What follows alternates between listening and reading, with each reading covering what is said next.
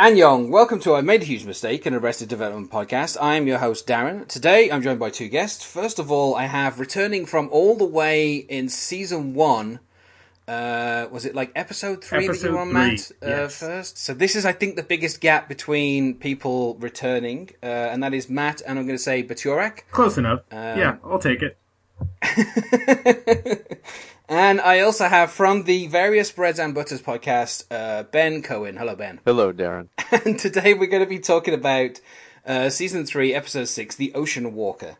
First broadcast on the 5th of December 2005, written by Jake Farrow and Sam Laybourne. I think this is their only credited episode to both of them.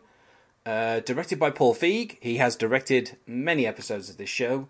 It is the final episode to feature Charlize Theron, Dave Thomas, and Bob Einstein playing Rita, Uncle Trevor, and Larry Middleman. The summary is quite simple. Michael's parents disapprove of him marrying Rita until a revelation from her uncle. And that is pretty much all the episode is about. At the end of the previous episode, inconsistently, we saw Michael and Rita eloping, basically, on the next.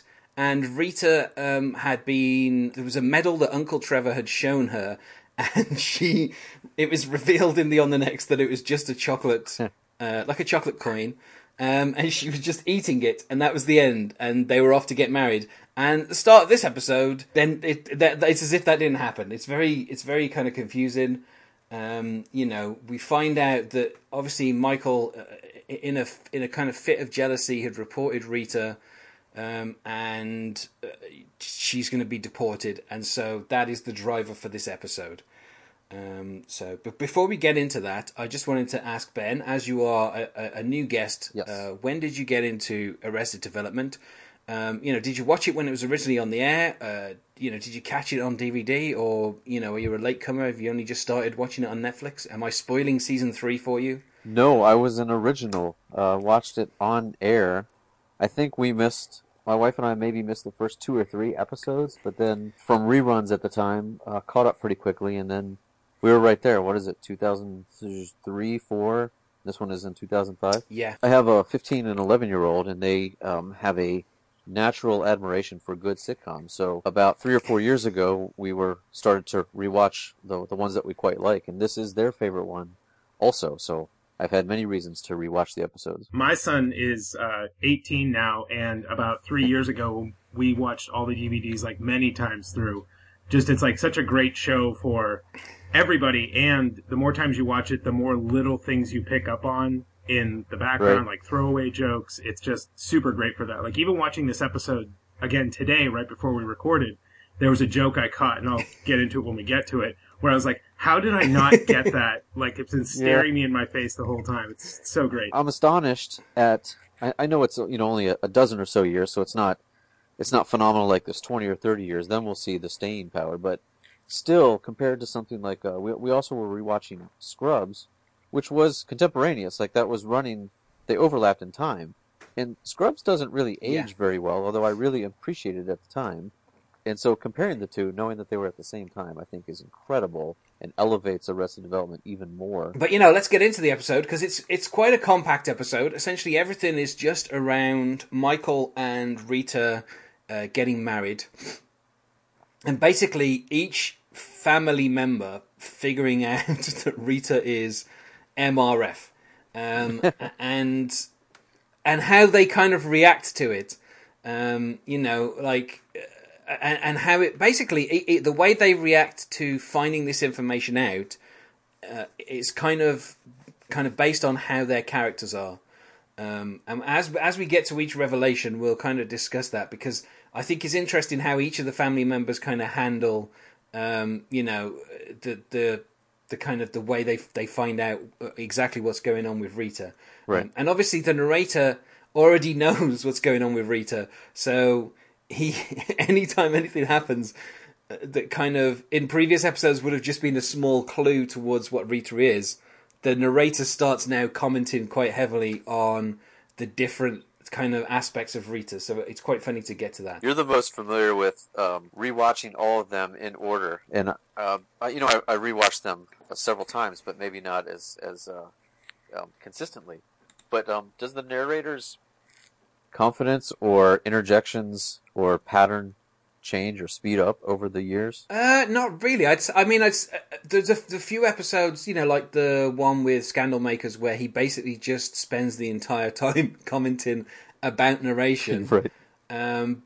But in season 3, I don't think it's any different. I think it's just that, after the previous episode where we found out about Rita, now it's almost as if the narrator is like the audience, is in on what's going on with Rita, and so he starts actively commenting on comments that Michael makes. Even though, of course, he could have known about Rita from the very beginning, but he just, it's almost like he played into the spy thing as the narrator, and he kind of doesn't want to reveal the joke, right. which is an interesting kind of meta commentary on the way the sitcom itself works. Is this episode before when he's making commentary on the episode when they're making references to Andy Griffith? This is after, because that's what sticks out to me is how he keeps saying like. First of all, we start off with Michael telling his parents that he's going to get married to Rita. Which elicits a out of Lucille. Brilliant. And of course, we find out that Michael says it's because she needs a green card, and then also that they're crazy about each other. But I love that when he says they need a green card, Lucille's like, "There it is." Yeah. And we get we get the narrator here saying, that she's special. After Michael has said she's sweet, she's smart, she's special. We see Rita talking about how asking about if houses are hard to make. And Michael talking about land. And of course, she says, instead of making houses, maybe you should make land. And of course, the narrator lets us know that Rita had only progressed mentally to the level of a first grader. And, him, of course, telling us that Michael might have noticed a disability had it not been masked by her English accent. There's a reason that I signed up specifically for this episode, and it's that exact line, because other people that listen to this show probably know that Darren and I would know each other through a popular Facebook group that we're both on. And for years, I would see you on there and didn't know anything about you. We weren't friends, but you would comment on people's, their posts and just kind of, clarifying, oh, this has already been posted, or, just kind of doing general maintenance. And for a very long time, I was like, who is this asshole that keeps doing this? And then, I just, thought you were really, mean and demeaning. And then I found out you were British, and I was like, oh, and then I read everything with that accent, and I was like, oh, this sounds much better with the accent. Oh, I get it now. And so, this episode to me was just, absolutely perfect, because I was like, oh, yeah, I get it. Yeah, the accent makes up for a lot. I'll tag on to that, although we hadn't met before, Darren, I did want to do this episode so that I could ask just that specific phenomenon. What's up with Americans' misperceptions? How did this come to be? I don't know. The weirdest thing, of course, is, it's also a bit of a commentary on the fact that Charlize Theron and Dave Thomas, neither of them are English.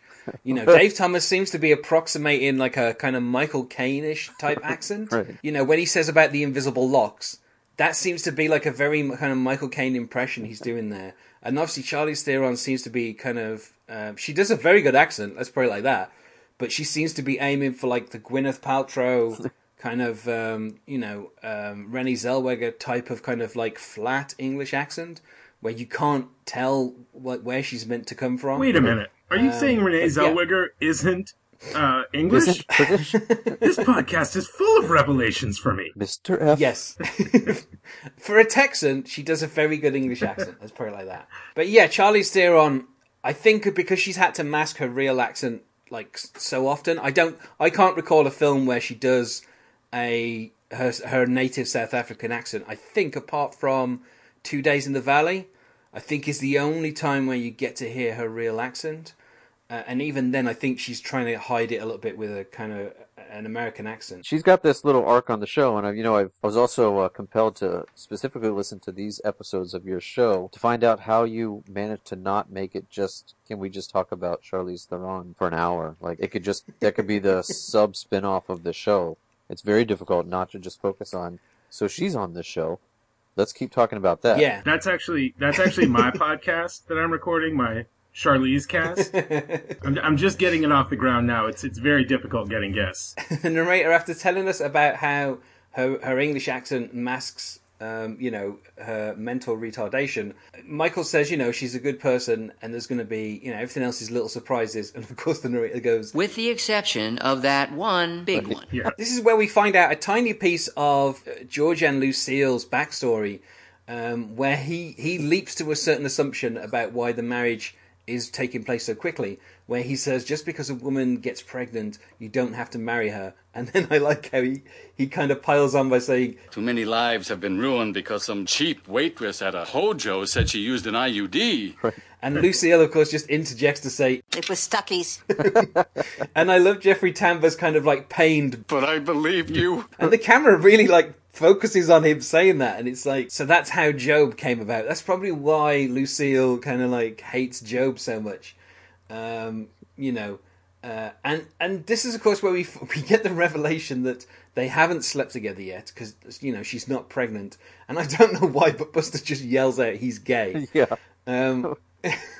And then that leads to a kind of we find out that his hook is stuck in the stair car and his hand is I don't know, having a ring put on it. Mr. Roboto. Which, of course, is a reference itself to the fact that Tony Hale did a series of adverts for a car company featuring Mr. Roboto.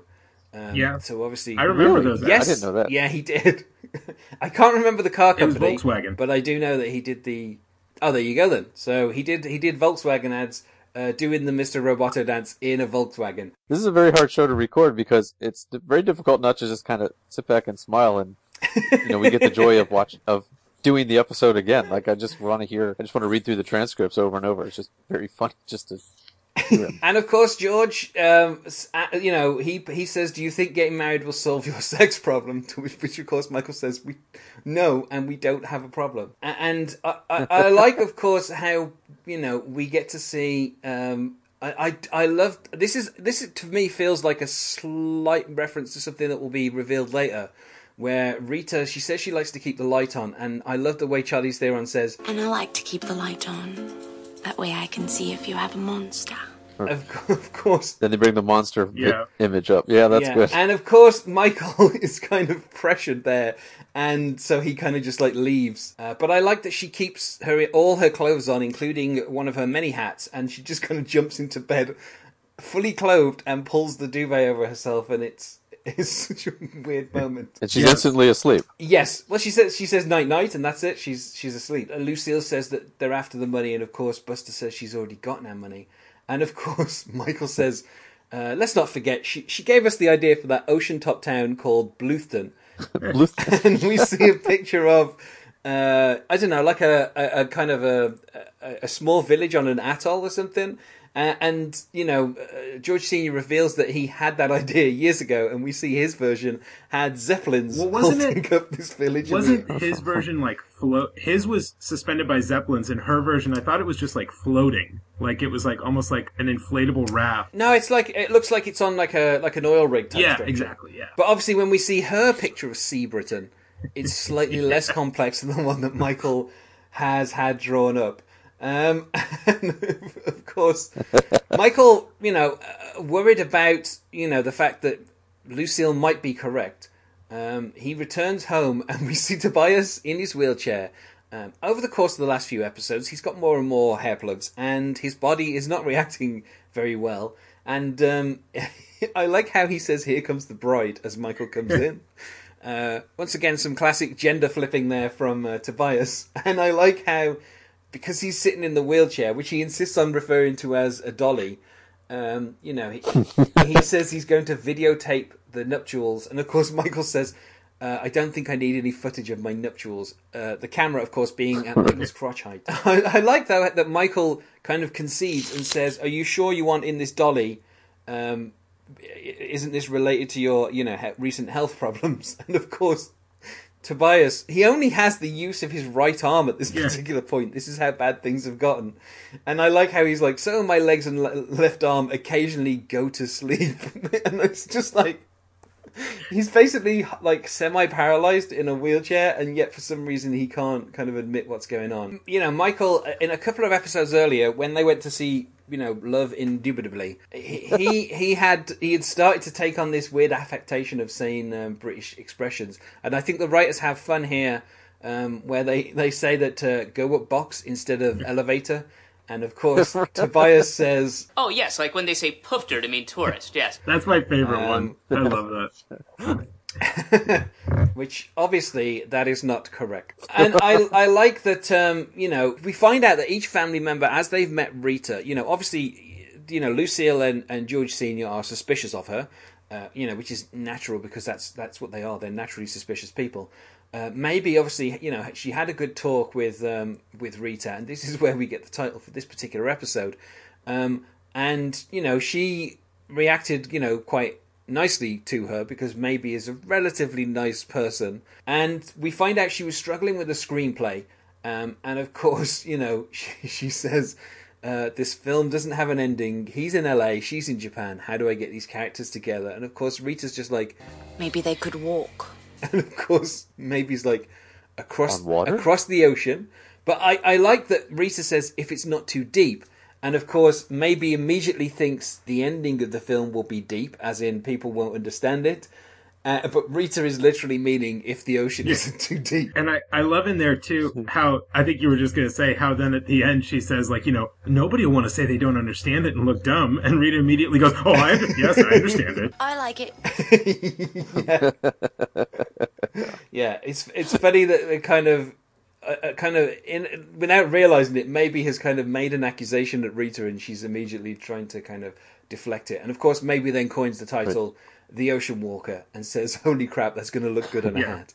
And I would just love. I'm sure someone has already got them. I'm sure someone has already got some hats that have The Ocean Walker on them somewhere that someone can buy. This is when Michael goes to Job, and I love this conversation because Job keeps assuming something, and Michael keeps having to keep going to get past what he keeps assuming. Where he says he's getting married in a month, and of course Job says, "Say no more." And he's like, "Great. Are you sure you know what?" And he's like, Yep, got it. And he's like, "Super." And he's like, "And just so we're both clear." And then of course Job goes, "You want me to do a magic show at the wedding? I'm on it." And of course Michael's like, "So glad we pushed through that. No magic."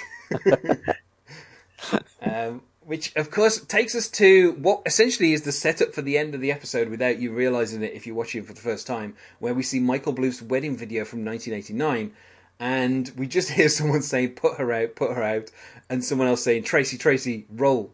And it's shot from such a low angle, and there's just kind of like the chaos of legs. Just feet. Yeah, and I think it's quite clever that they kind of set that up just before we, obviously on the next, we'll find out that history repeats itself. I like that Job goes, "This reminds me, Rita probably shouldn't wear any hairspray at this thing." Which is kind of like, I like how in the course of Michael saying I'm getting married in a month, he's already planned out some trick that's going to involve something flammable. And so he already knows what to wear. I would argue that all of his illusions are flammable in nature. For the amount of lighter fluid that he tosses around willy-nilly. They're always intended to be somewhat flammable. And of course... Clearly is not, but that was the closest I thought we were getting on the series to explaining what happened to Tracy. I thought if they went another 2 sentences to give some kind of inference. She died of cancer. See, I wasn't paying attention enough. She was in a coma for a while, and then she died. Towards the end, Michael and Tracy weren't even speaking, is how Lindsay phrased it. Oh. To which Michael says, a lot of that was the coma. Pulling us out of this deep comedy vein, we switch over to Darren. Anyway, so of course Michael is insisting it's not a best man. I like that Job, labelling it as best man, says he's going to get him the single healthiest call girl the town has ever seen. And as he kind of leaves, he spanks Michael as well. It's just like a whole series of, things that make Michael say, well, this may have been a bad choice. Which, of course, at the end of the episode, we'll find out pretty much it was. And I like, of course, Rita and Lindsay enter wearing their jackets inside out with their riding hats on and pigtails, like very kind of strong, kind of like pigtails that stick up. And it's both wearing backpacks that I don't know, the whole look is kind of very weird. And of course, Michael greeting them says, "Look at you two, Tweedledee and Tweedledum." And of course, the narrator has to step in and say, Michael didn't mean it in that way. How could he? He didn't even know. And I like that the logic of wearing the clothes inside out so people can see the labels, because that's what you're paying for. And then, of course, Rita says, "It doesn't tickle your neck."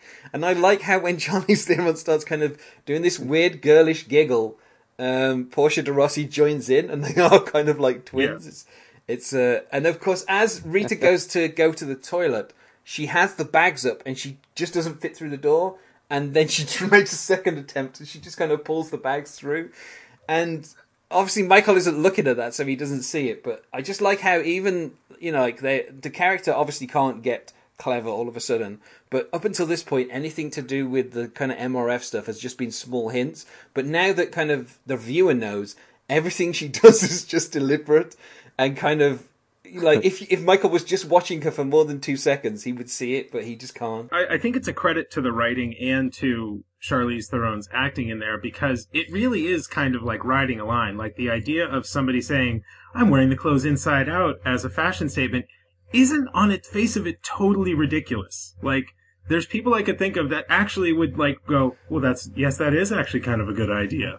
And so that's what I really love about it, is like, yes, if he was paying close attention, he would, but they did such a good job of having the examples and then her carrying them out to make it realistic and feasible. Yeah. When people ask about the show and you say, "Oh, it's got so many layers in it," and then they say back to you, that's what everybody says when they love a show. Like, "Oh, it's got so many layers. Ooh, it's very deep." But in this one, I'm really impressed with that comment that this show, the sitcom in general, as a whole, has so many layers. It's so dense. They pack so much into like one. You get so much out of one line with the text of the line and the acting and the way it's part of some larger story. And the fact that she's wearing this jacket with other layers and she's got layers of a hat, and that it's all about depth and surface. It's just incredible that it plays out metaphorically and literally. Lindsay suggests that they go to a hotel, so obviously Michael goes to prepare for that. And as he does, we see that Gob is already preparing for his magic trick for Michael's wedding. And I like how something obviously that magicians do anyway is, like, you have several ways to do a trick. And if one way happens, then obviously, you keep going with a certain line. But if something goes wrong, you have to have a way to do, like, a backup. And I like how Gob is demonstrating this in the worst way possible, where he goes, the king takes his queen and showers her with diamonds, and then he sees it's clubs and he goes, "Club sauce." He covers her with club sauce. And it's like, that's not a good cover line. And I just love how kind of terrible that is. And I do love as well that when Charlize Theron says, "I love magic," Gob goes, I don't appreciate the dry British humor. It's only kind of when she's on her knees begging that he actually starts doing a trick. And I like as well that Gob goes, he goes, "I shouldn't. I'd hate to be blamed for setting another one of Michael's brides." And then, of course, he goes on fire. And as he does it, the lighter fluid kind of like squirts out from his jacket again. And, of course, Rita goes, "But wherever did it come from?" Which, of course, is always the line that Gob uses as a cover. So it's a nice little kind of callback to all the times where Gob has been like, "But where did the lighter fluid come from?" I like as well how he asks if she can hold her breath. And she says 20 minutes. And the narrator goes, her record was 20 seconds. And of course, she starts holding her breath. And then Gob is like, "Okay, I'll take it for you. I just need to find a trick that puts you out of oxygen for 20 minutes. Which I like as well how Michael hears the word trick. For some reason, Gob didn't correct himself and say illusion. And then, of course, he says, "What if a trick has a float to the altar?" Again, he's not using the word illusion, so I don't know what's going on with Gob there. And, of course, this is where he starts questioning the different things they can do, and Michael starts ruling them out. That he doesn't want her to drown or fly through the air or catch on fire. He says no tigers. It's just like a whole list of things that obviously Michael must have seen Gob do unsuccessfully, and he decides to kind of rule them all out. Even that was a multi-layered thing. Like, isn't it? She's not allergic, is she? And he goes right to the... Yeah, to tigers. She's not allergic to cats or fur, what's he Yeah, say? is she allergic to cat fur? And he's like, no tigers. So he knows his brother so well. And of course, this is where Michael tells Rita about them going to the hotel. and she says maybe our rooms could touch, and obviously Michael says, maybe they could be in the same room, in the same bed, and then of course this is where Rita, calls it a real sleepover, and then she decides to go home to get her jammies and her tiny teddy, and I like how Michael's like, oh good, get that, believing this to be the item of lingerie. When of course we will find out that it is definitely not that. Now there was a short cutscene, only a little bit, that kind of added a bit more to some of the stuff that George Michael and Michael do. They kind of discuss a little bit about Rita. It didn't really add a ton of extra stuff, but there was a line where he referred to a camera as a telegun, which I thought was a funny kind of fake Britishism. And of course it leads to George Michael driving Rita to Wee Britain, and this is possibly the best way that they reveal Rita's condition as George Michael. They listen to some music, and of course Hot Potato. Yeah, the song is Hot Potato, and of course Rita starts singing Hot Potato. And I like how this is when George Michael grew concerned, and we're kind of around like the halfway mark, and George Michael is in essence the first family member to kind of figure out what's going on with Rita, and from this point on, basically everyone will gradually find out and react in slightly different ways. It's funny because George Michael's way to react is to film Rita doing stuff and then use that as evidence, as we'll see later on, which is an odd way to do things, but and also of course they only use the one tape that they seem to keep recording over and over and over. Yes. And the Star Wars tape. This is where we get Trevor. There's some very strange language in this whole exchange. Where, Trevor tries to warn Rita about what a sleepover is. This is where we find out that Trevor has a magazine labeled Bum Paddle Magazine, and it has I don't know who covered this, but there is a kind of weird English cover version of All You Need Is Smiles. Which accompanies the shot of Bum Paddle Magazine. Rita talks about the grown-up fun she wants, which she says spoon and figgy pudding, Rabbit Town, dumb druggery's hollow, and she wants to have Pop Pop. And this is possibly one of my favourite callbacks because, of course, this is where Trevor says the very fact you call it that tells me that you're not ready. And later on in the episode there will be a flip of that, and he tries to tell us that, of course, Bum Paddle Magazine is just a cricket magazine. And I like how they put up a cricket magazine next to Bum Paddle Magazine. And one of the headlines is, I can't remember, it's like, why do somebody drink? It was like, why do clubbers drink or something like that. And so it's kind of funny how quickly, it's almost like the show is kind of contradicting Trevor straight away. Yeah. They're not even letting him have this lie. And of course, this is where he says that he has problem with Rita having sexual relations with that man, and the narrator goes, "So do I." Yeah. And this is where we get, oddly enough, for most of season 2, this wasn't really much of a storyline, but we've started in recent episodes to get back towards the whole cousins thing, and this is where Trevor reveals that Rita's parents were cousins, and obviously, he's taking care of them.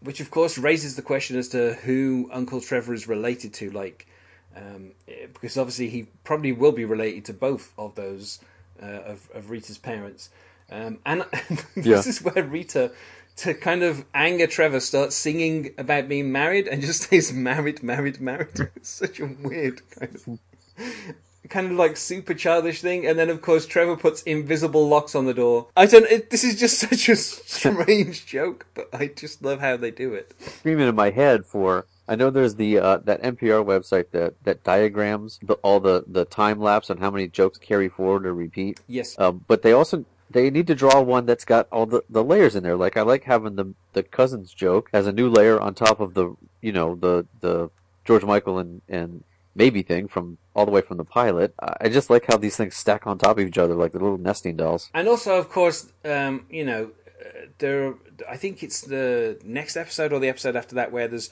a reference to when Michael says something about George, Michael, and Maybe's kids.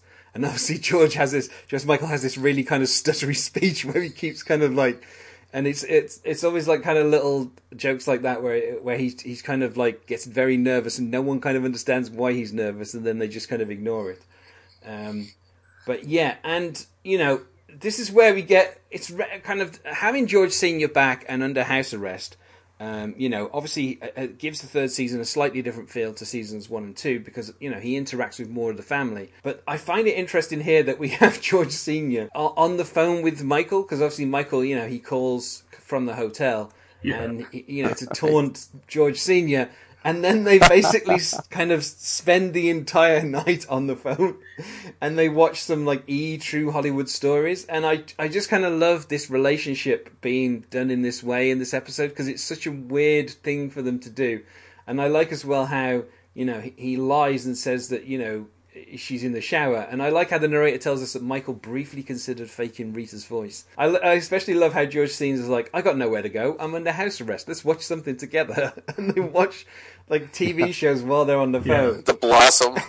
Yeah. Flash to a writer's room and you think, I wonder how many actresses they went through before they got just the perfect one to use. Boy, that Blossom really grew up. Which at the time, obviously, I think she was doing her master's or her PhD, should I say. So I don't think she was acting anymore. So obviously it could have been realistic to do a kind of like Where Are They Now type story then. But obviously now she's on The Big Bang Theory, which is the highest rated sitcom. So I think everyone knows where Mayim Bialik is these days. In the heyday, though, those True Hollywood Stories, it got to a certain point where they were doing them on, like, the second Alf puppet. Like, because just there's only so many that you can get in where you start going like, do you remember this one guy from Seventh Heaven? Everybody's like, no. They're like, well, here's his True Hollywood Story anyway. And now he works at Sonic. Michael has to admit that, you know, he called prematurely. And they basically fall asleep together and then wake up the next morning. And I like how George Sr. wakes up and he's like, hey, put Rita on. Just as an instinct. And then the narrator reveals that local calls are $2.95 a minute. So God knows how much that phone call cost. Like, let's just pretend they were on the phone for about like 8 hours. What's that? I mean, you know, that's like, let's just call it $3 a minute. Yeah. And that's, we have to do math now. That's like $180 an hour. I mean, That's insane. That's too much. Michael goes to Wee Britain, and I like how, of course, Rita has been trapped all night by the invisible locks. Through the door, he can't quite understand what she's saying, so he keeps going, can you let me in? Can I come in? And she's like, I can't let you in. And, you know, there's a whole thing where he's mad because she didn't show up, but she's like, I like how she's like, I can't see half the locks, which is such an odd thing. And she says, they're invisible. Trevor's the only one who can see them. And obviously Michael doesn't hear any of that. And I love as well, the one of the stupidest jokes they ever do is as Michael goes to, you know, climb up the outside of the building, Rita opens the door and goes, be careful. And he goes, I will. And then she closes the door. And it's like, I mean... 2 seasons and 5 episodes. We can do this dumb gag. Because you're going to love it anyways. Yeah, it's such... Which I did. It's so great. And of course, the narrator tells us, you know, so Michael set about rescuing the beautiful, sweet, mentally challenged woman he'd fallen in love with without realizing she was mentally challenged. Trevor comes back and goes, who undid the locks? Which is just like so weird that he's kind of still keeping up the bit. Obviously, you know, Michael and Rita then run away, as they did in the On the Next in the previous episode, but, you know, we've come back around here. I like, of course, how Michael takes time to gloat, saying nothing in the world of man, nor beast, nor time, and then, of course, he gets hit once more, for the last time, by the Poppins. And I love how George... when he finds out that, you know, Michael has rescued Rita, he goes... God help her if she tries to rename Bluthton. I'll sink it first. I swear I'll sink the whole damn thing. It makes it look like Wee Britain is literally like 1.5 blocks. And so in this 1.5 block, like it just, everything flips. And that's what's so great. And even the people that are walking around in the background are dressed like I don't know if they're supposed to... They all look like John Cleese. Yeah. Like, I don't know if they're actors that are working there or tourists that are coming down, or it's so great. I was like on the rewatch. I kept trying to use it so I could see, did they place any famous British people in there that I never knew? Because I just thought, like, I'm going to see Hugh Grant, like, pop out of the corner or something. Which clearly, that doesn't happen, but I keep thinking it's going to. It'd be great if they had done that, if they'd taken it to that point where there were, like, actual, like, famous British people in Wee Britain. Well, or somebody doing a silly walk, like, just in the corner of your eye. Darren, do you know what the sign says for the Poppins? I can only ever catch the very bottom part of it where it says, not the tourist killing kind. Basically telling people to watch out for the Poppins. No, I haven't. It's one. I guess it's one of those background jokes that I can't. You can never quite pause. And see it's something to the effect of, I am a Mary Poppins, but not the tourist killing kind. So please watch your step, because the kid's constantly coming down. It's like the fourth time Michael's been hit by it as well. Like, he should know by now. Seriously, like, just don't stand where that is. Everyone is standing around waiting for the Poppins. He knows that now. Now, of course, Trevor shows up, and he talks about how she's not capable of making a decision like marriage, and he says you're not going to get Rita's millions just because she's mentally challenged. And I like how both George and Lucille hear the word millions, and Buster hears mentally challenged. Yes. Which speaks to their character, of course. And I love how Lucille shushes Buster and says it's not polite. And we find out, of course, that she owns all of Wee Britain and Wee Britain in Cleveland, which I don't know why I love that joke, but it's just such it's almost like on The Simpsons where they talk about Dollywood and how there's like a Dollywood in like Utah or something. And, I live in Pittsburgh, which is 2 hours away from Cleveland, and is topographically similar, and it's even better if you've ever been to Cleveland, picturing there being this little Wee Britain in the middle of Cleveland. And, I mean, I'm not going to disparage Cleveland, but it's got some rougher areas, and I like to picture that, like, they just put a Wee Britain in, like, the middle of, like, this economically depressed area that looks just like the one from the show. From what I understand, Cleveland has quite a high Polish population, so there is probably, like, a little Poland in there somewhere. Probably. I mean, the same is true of Pittsburgh. Yeah. So, well, but it made me think of the Simpsons of just a Euro their visions of Euro Disney, like that. You have these cut and paste versions or drag and drop. I'm just going to pick this up and franchise it and put it in all these other places, and it'll be the same. And it just doesn't make any sense. Speaking of which, of course, this is where we get the joke, of course, about Michael doesn't know about her condition, and of course Trevor saying, "Yeah, it's funny how Americans don't pick up on that. I think it's because of her accent and the plastic surgery she's been able to afford." And this is where we get the picture of Charlize Theron in her Oscar-winning role in Monster. Talking of, franchised places, this is where Lucille says that they've gone to Legoland, which of course is a callback all the way to the start of season 2. And George goes, they did say Legoland. And of course, Buster, once again, he's like, I didn't hear anything about Legoland. And of course, this is where Lucille says, we think he may be mentally challenged. I love Buster's level of concern about things. Like, he's like, what do you mean Legoland? Who went? Without me? This is the point in the show when you realize this is a very good television program. And of course, as Trevor leaves to go to Legoland, George and Lucille are now plotting together. This being their natural reaction to finding out that they could be marrying into money. George says they've got 24 hours to get them married before Michael figures out what she really is, which is a very odd way of putting it. And of course, Lucille is very happy at this. Michael and Rita are at the hotel, and I like that she goes, I want to have sexual relations. And Michael says, mere fact that you call it that tells me that you are ready. Yes. Which That's kind so of good. I think is the capper to that entire joke running for like the last season and a half. Rita goes, that's why I brought this, revealing that she has a cricket bat. And of course he says, why don't you go ahead and whip out that tiny teddy, and we're going to think up a fun safe word, okay? Yeah. And we find out that George Michael is at the door, and he has, as we see the cricket bat, of course, Michael makes the excuse that they just got back from the bum paddle courts. And he says, tomorrow I'm teaching her baseball. This is where George Michael reveals that in the time since Michael decided to get married, like he's basically recorded Rita doing various things. You know, this is where we get the call back to the tape. And then we see Rita eating plastic grapes and then just spitting them out. And I like how she eats the first one and Michael goes, "It is very convincing fruit." And then, of course, as she goes to the second one, he's like, is she going back in for another? Yeah. Well, no, she starts with the apple. And then he goes, "Oh, she's going in for the banana." Yeah. Now she's starting on the grapes. You think of her eating the chocolate at the end of the prior episode. She figured that one out, so maybe she thought these were chocolate-covered fruits too. Maybe. And then, of course, you know, this is... Michael says they don't even have bananas in England, which is not true. Much like something that he's about to say in a little bit about the number of Houses of Parliament. Yeah, I wanted to ask you about that. Matt and I still don't know. We'll get to it in a second because, of course, George Michael...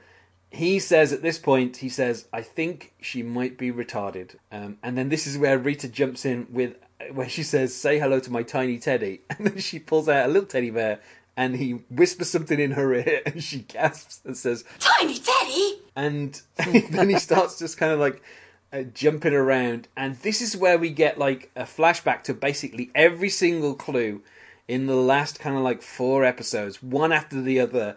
And then, of course, it finishes with Michael saying, "I've made a huge mistake." Hey, that's the name of your show. All the clues are there, and when you watch this episode, like you can go back and you can see them, like kind of laying out the breadcrumbs for what will be this revelation. The narrator sums it up by saying, Michael had just been shown that his fiancée might be mentally challenged, but he needed proof, which I think is kind of odd. But, like, I mean, I guess if it's Charlize Theron, if she looks like that and she sounds like that, you're thinking to yourself, I don't know, I need more proof. I can't just have her trying to eat, you know, plastic fruit as proof of this. And, you know, he asks about how many houses there are in the British Parliament, and of course she goes 7. And I like how Michael goes, "Are there?" And the narrator says the answer's 3. But the funny thing is, of course, is there aren't 3. There are only 2. So it's like a double joke about how Americans don't know how many houses of Parliament you cut there out are. there at the very end. Just to let you know. So you said, there are actually, and then it cut out. So for anybody that's listening, it is 2. We understood that. But I like as well that the joke could be that if you're an American and you hear them correct it to like the correct answer is 3, you still might not be sure. So, you know... It's almost insulting the audience a little bit, you know, which I think is something else that maybe this is why the show only lasted 3 seasons on Fox. I read something online because I went to look it up, and they said that it could be that the writers thought they were talking about the, what was it? They're not chambers, but there are 3 parts of it, and there's basically the House of Commons, the House of Lords, and then the royalty, which would be the king or queen. So... I don't remember what it was. It wasn't 3... Yeah, but the thing is the Queen sits in the House of Lords. Well, there we go. She's not a separate part. I think it's just a meta joke about, like, the ignorance of Americans, basically. Well, there's no shortage of that, so we're good.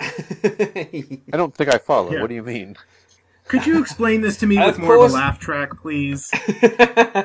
Perhaps with some nerds. Rita herself calls back to a different joke where she says, "Rita corny Michael." Which recalls both, you know, George Sr. and Lucille have told Michael that at different times that they were horny. And then she does... and then she does Lucille's wink at that point, which I meant to say it, but when Michael is talking to his sister earlier in the show, she does Lucille's wink. So it's inferring that, like, Lucille gave the wink to her daughter, who then showed it to Charlize Theron while they were out shopping, and then she busts it out when they're trying to have sexy time. And of course we get another callback here where, you know, Michael, after saying they should wait until they're married, and Rita, of course, saying married, and then jumping and going to sleep saying night-night, Michael has a $15 thing of candy beans. That's great. And it's such a great turn of phrase, a thing of candy beans. And yeah, why is that so great? I was hoping you guys could tell me why I love that so much. I don't know, because it's just a weird way to refer to stuff, isn't it? It's like, instead of giving it any kind of measurement, it's just a thing. What it sounds to me like is, if you ever spend time in hotels that have like those mini bars, sometimes if you're in a really nice place, they'll have things that are like brand name. It'll be like Coke products and Snickers bars, and you'll go to somewhere that's a little more low rent, and it's like, here are Cracker brand crackers and soda brand soda. And so I like the idea that it's just like candy beans, because they can't even call them jelly beans. A thing of candy beans, yeah. And of course, the following morning, we get to the big, everyone kind of, at this point, we've got, Michael, George Michael, George Sr., Lucille, and Buster, of course, all know what is going on with Rita. So everyone shows up for the surprise wedding the next morning. And, of course, Larry Mittelman is there for his final scene as the surrogate. I like how Larry says, "On us, everything you see." And George is like, "Show them the waffle bar, Larry." And he's like, "It's over there."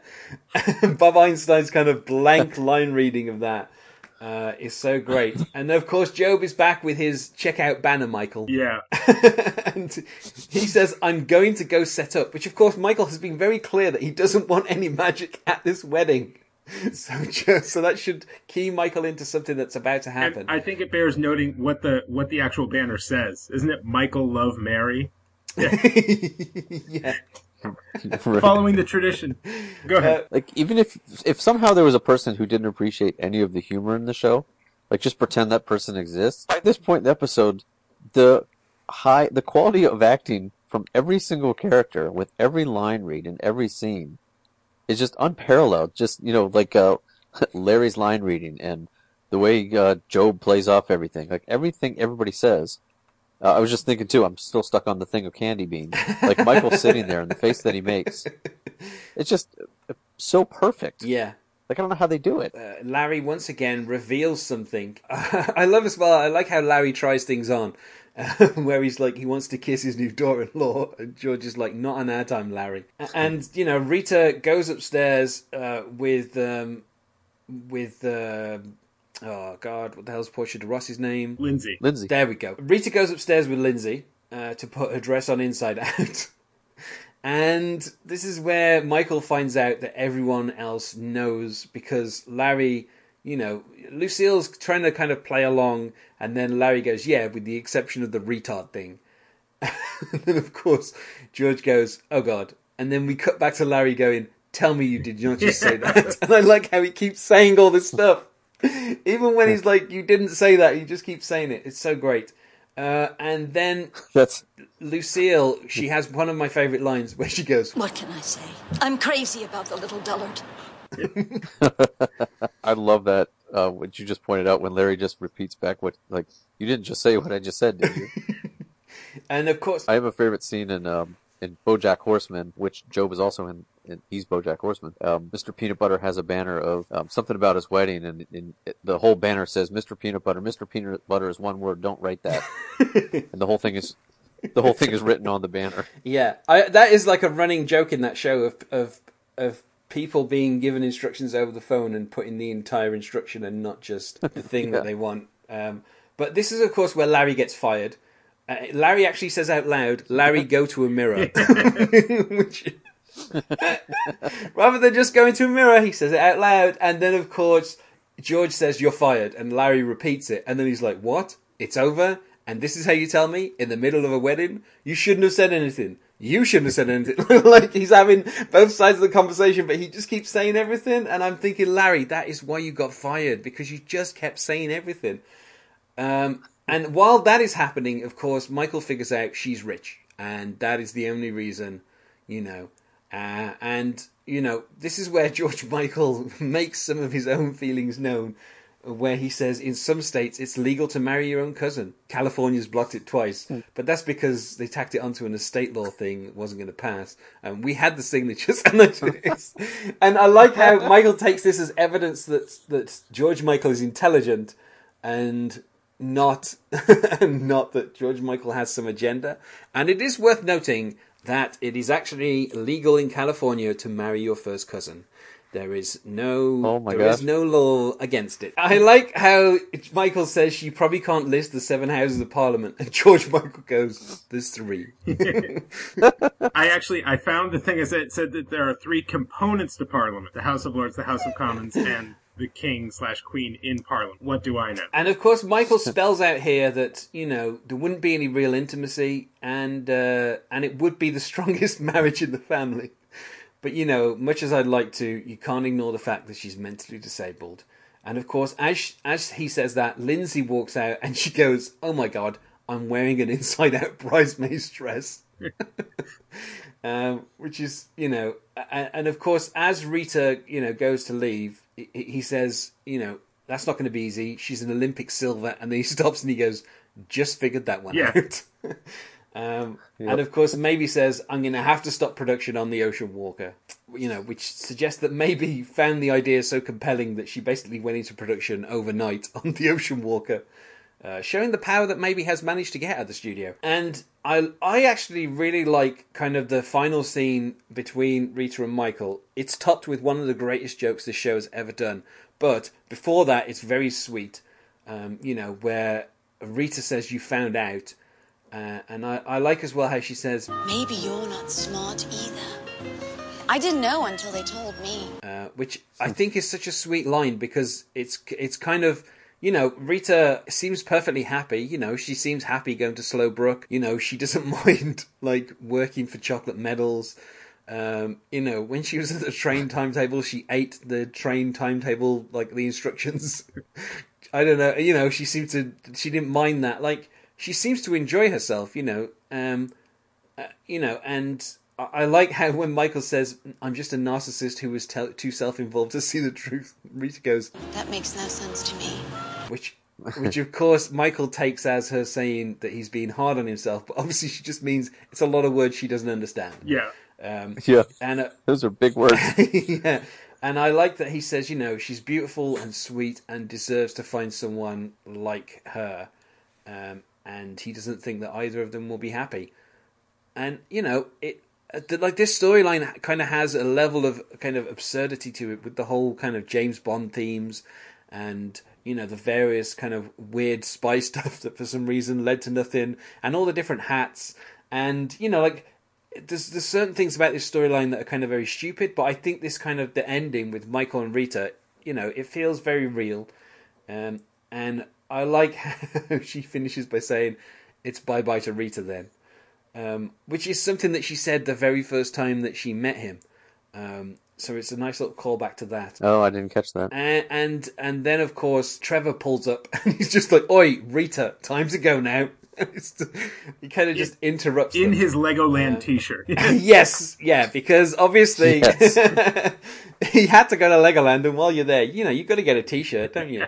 In the entire season, since beginning of season 2, where Legoland was first mentioned, I think he's the first and only person to actually go there.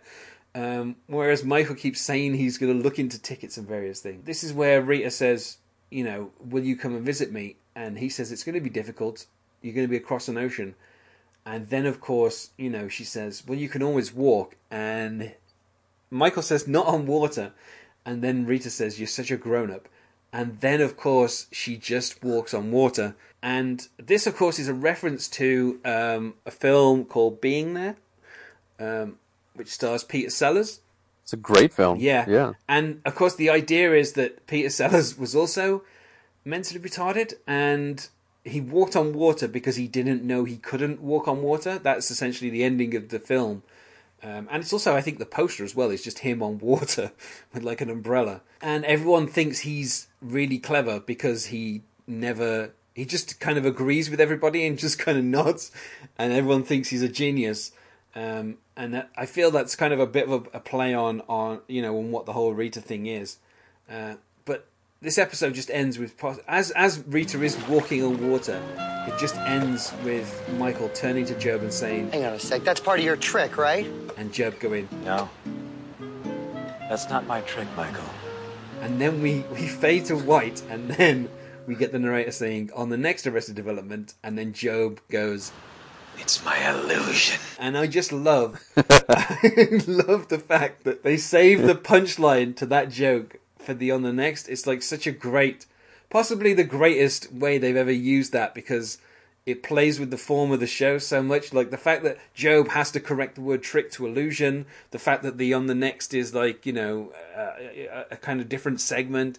Everything about that kind of that quick ending is so like well timed. The first time that I saw this episode, they totally got me with that, because everything preceding that is so sweet and so the idea of magical realism all of a sudden showing up at the end of that episode was like, okay, yeah. And then they cut to, it's like, my illusion! And I lost my mind. I remember, like, how did I not see that? Like, and this is like the first time I saw it, I was just like blown away by how great that was. For a show in its third season, like, it's amazing that it can kind of use the form of the actual show, like, to such effect this far in. Yeah. And then, of course, this is where Michael relives his wedding nightmare, and we basically see a complete recreation of the 1989 wedding video from the same angle, because, of course, the camera is in Tobias's lap.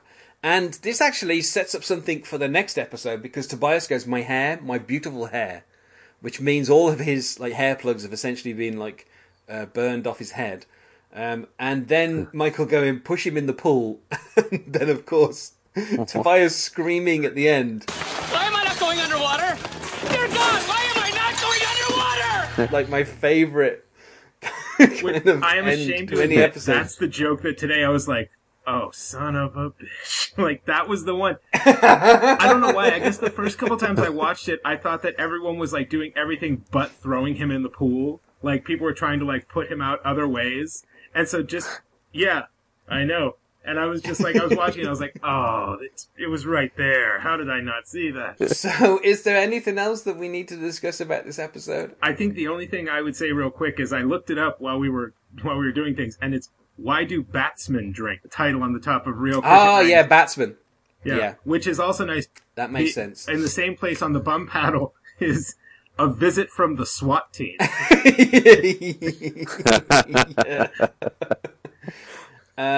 Which reveals that Americans wrote that joke, because SWAT teams aren't a thing over here. Can you remind me, when did you start watching the show? I watched it was shown on BBC Two. It was about 3 months after it'd been on in America.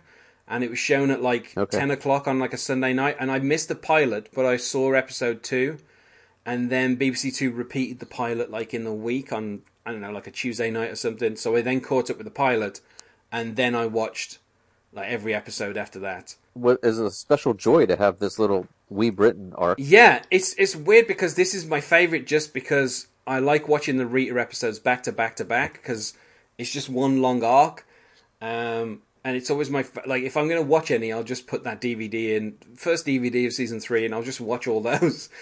Every character's reaction to learning about Rita's full identity reveals something about their character.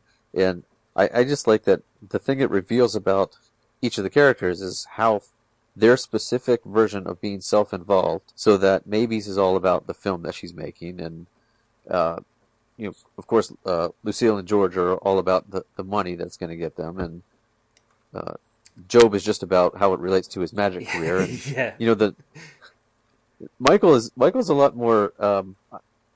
He's not infantile, but his innocence, not just because of believing it, but the way he kind of he's a little needier throughout this one, seems to come out more to the fore than it does in a lot of the other episodes. Yeah, and I think as well, like the fact that George Michael has he really doesn't want to reveal what's going on with Rita. He's trying to do it in the gentlest possible way, just by showing a video of her eating plastic fruit. Like, that, he can't actually say what he thinks is going on until he's shown that, and he's kind of he's very reluctant to say what's going on with her. And I think that also kind of shows, how kind he is, because he's he doesn't want to break up this relationship, he can see that his dad's happy, and he's so reluctant. He's so reluctant that he doesn't want to reveal it, but he feels also obligated to the fact that he can't let his father enter into this relationship like this. Then we'll go to plugs, and I'll start with Matt. Is there anything you need to plug, Matt? Well, in early March here in Pittsburgh, I'll be helping a friend of mine do a one-woman show called This Is Why We Can't Have Nice Things at Off the Wall Theater here in Pittsburgh. I'll also keep your eyes peeled for my Charlize cast, pending legal action from Ms. Theron. But she's not going to get the restraining order. She doesn't have enough hard evidence. Other than that, I'd like to say that, in case I didn't make it clear earlier, I do find Darren to be a charming human being, and I have no animosity for him. I didn't think I made that clear enough earlier. And Ben, I know you have a podcast that you wish to plug. It's Various Breads and Butters. We're a very hyper-local podcast, so by its very structure, it could never be super popular. I teach at a small liberal arts college, and it's a friend of mine and I, and we ostensibly talk about small college life, although we almost never stay on topic. And I do think it could have wider appeal, but nobody could ever possibly know that because there's just, tens of thousands of podcasts. But you should all listen. You two should be big fans. You have gained a listener today, sir. We have episodes every 2 weeks. I don't know. Sometimes we have people who aren't from the college, so... I've written in the past and worked with the website McSweeney's. We had the editor of McSweeney's on there. We had John Hodgman a couple weeks ago, or maybe a couple months ago. And we had a guy who was a friend of a friend who's a senior editor at The Onion. So maybe every 6 or 8 there's a non-college related person, just to make it seem like we have reach. The illusion. Yes, the illusion indeed. Can we follow you on Twitter? You can follow us on Twitter at @SomeLaterDate. Great stuff. Thanks for joining me, both of you. Thanks for having us. And otherwise, goodbye. All right. See ya.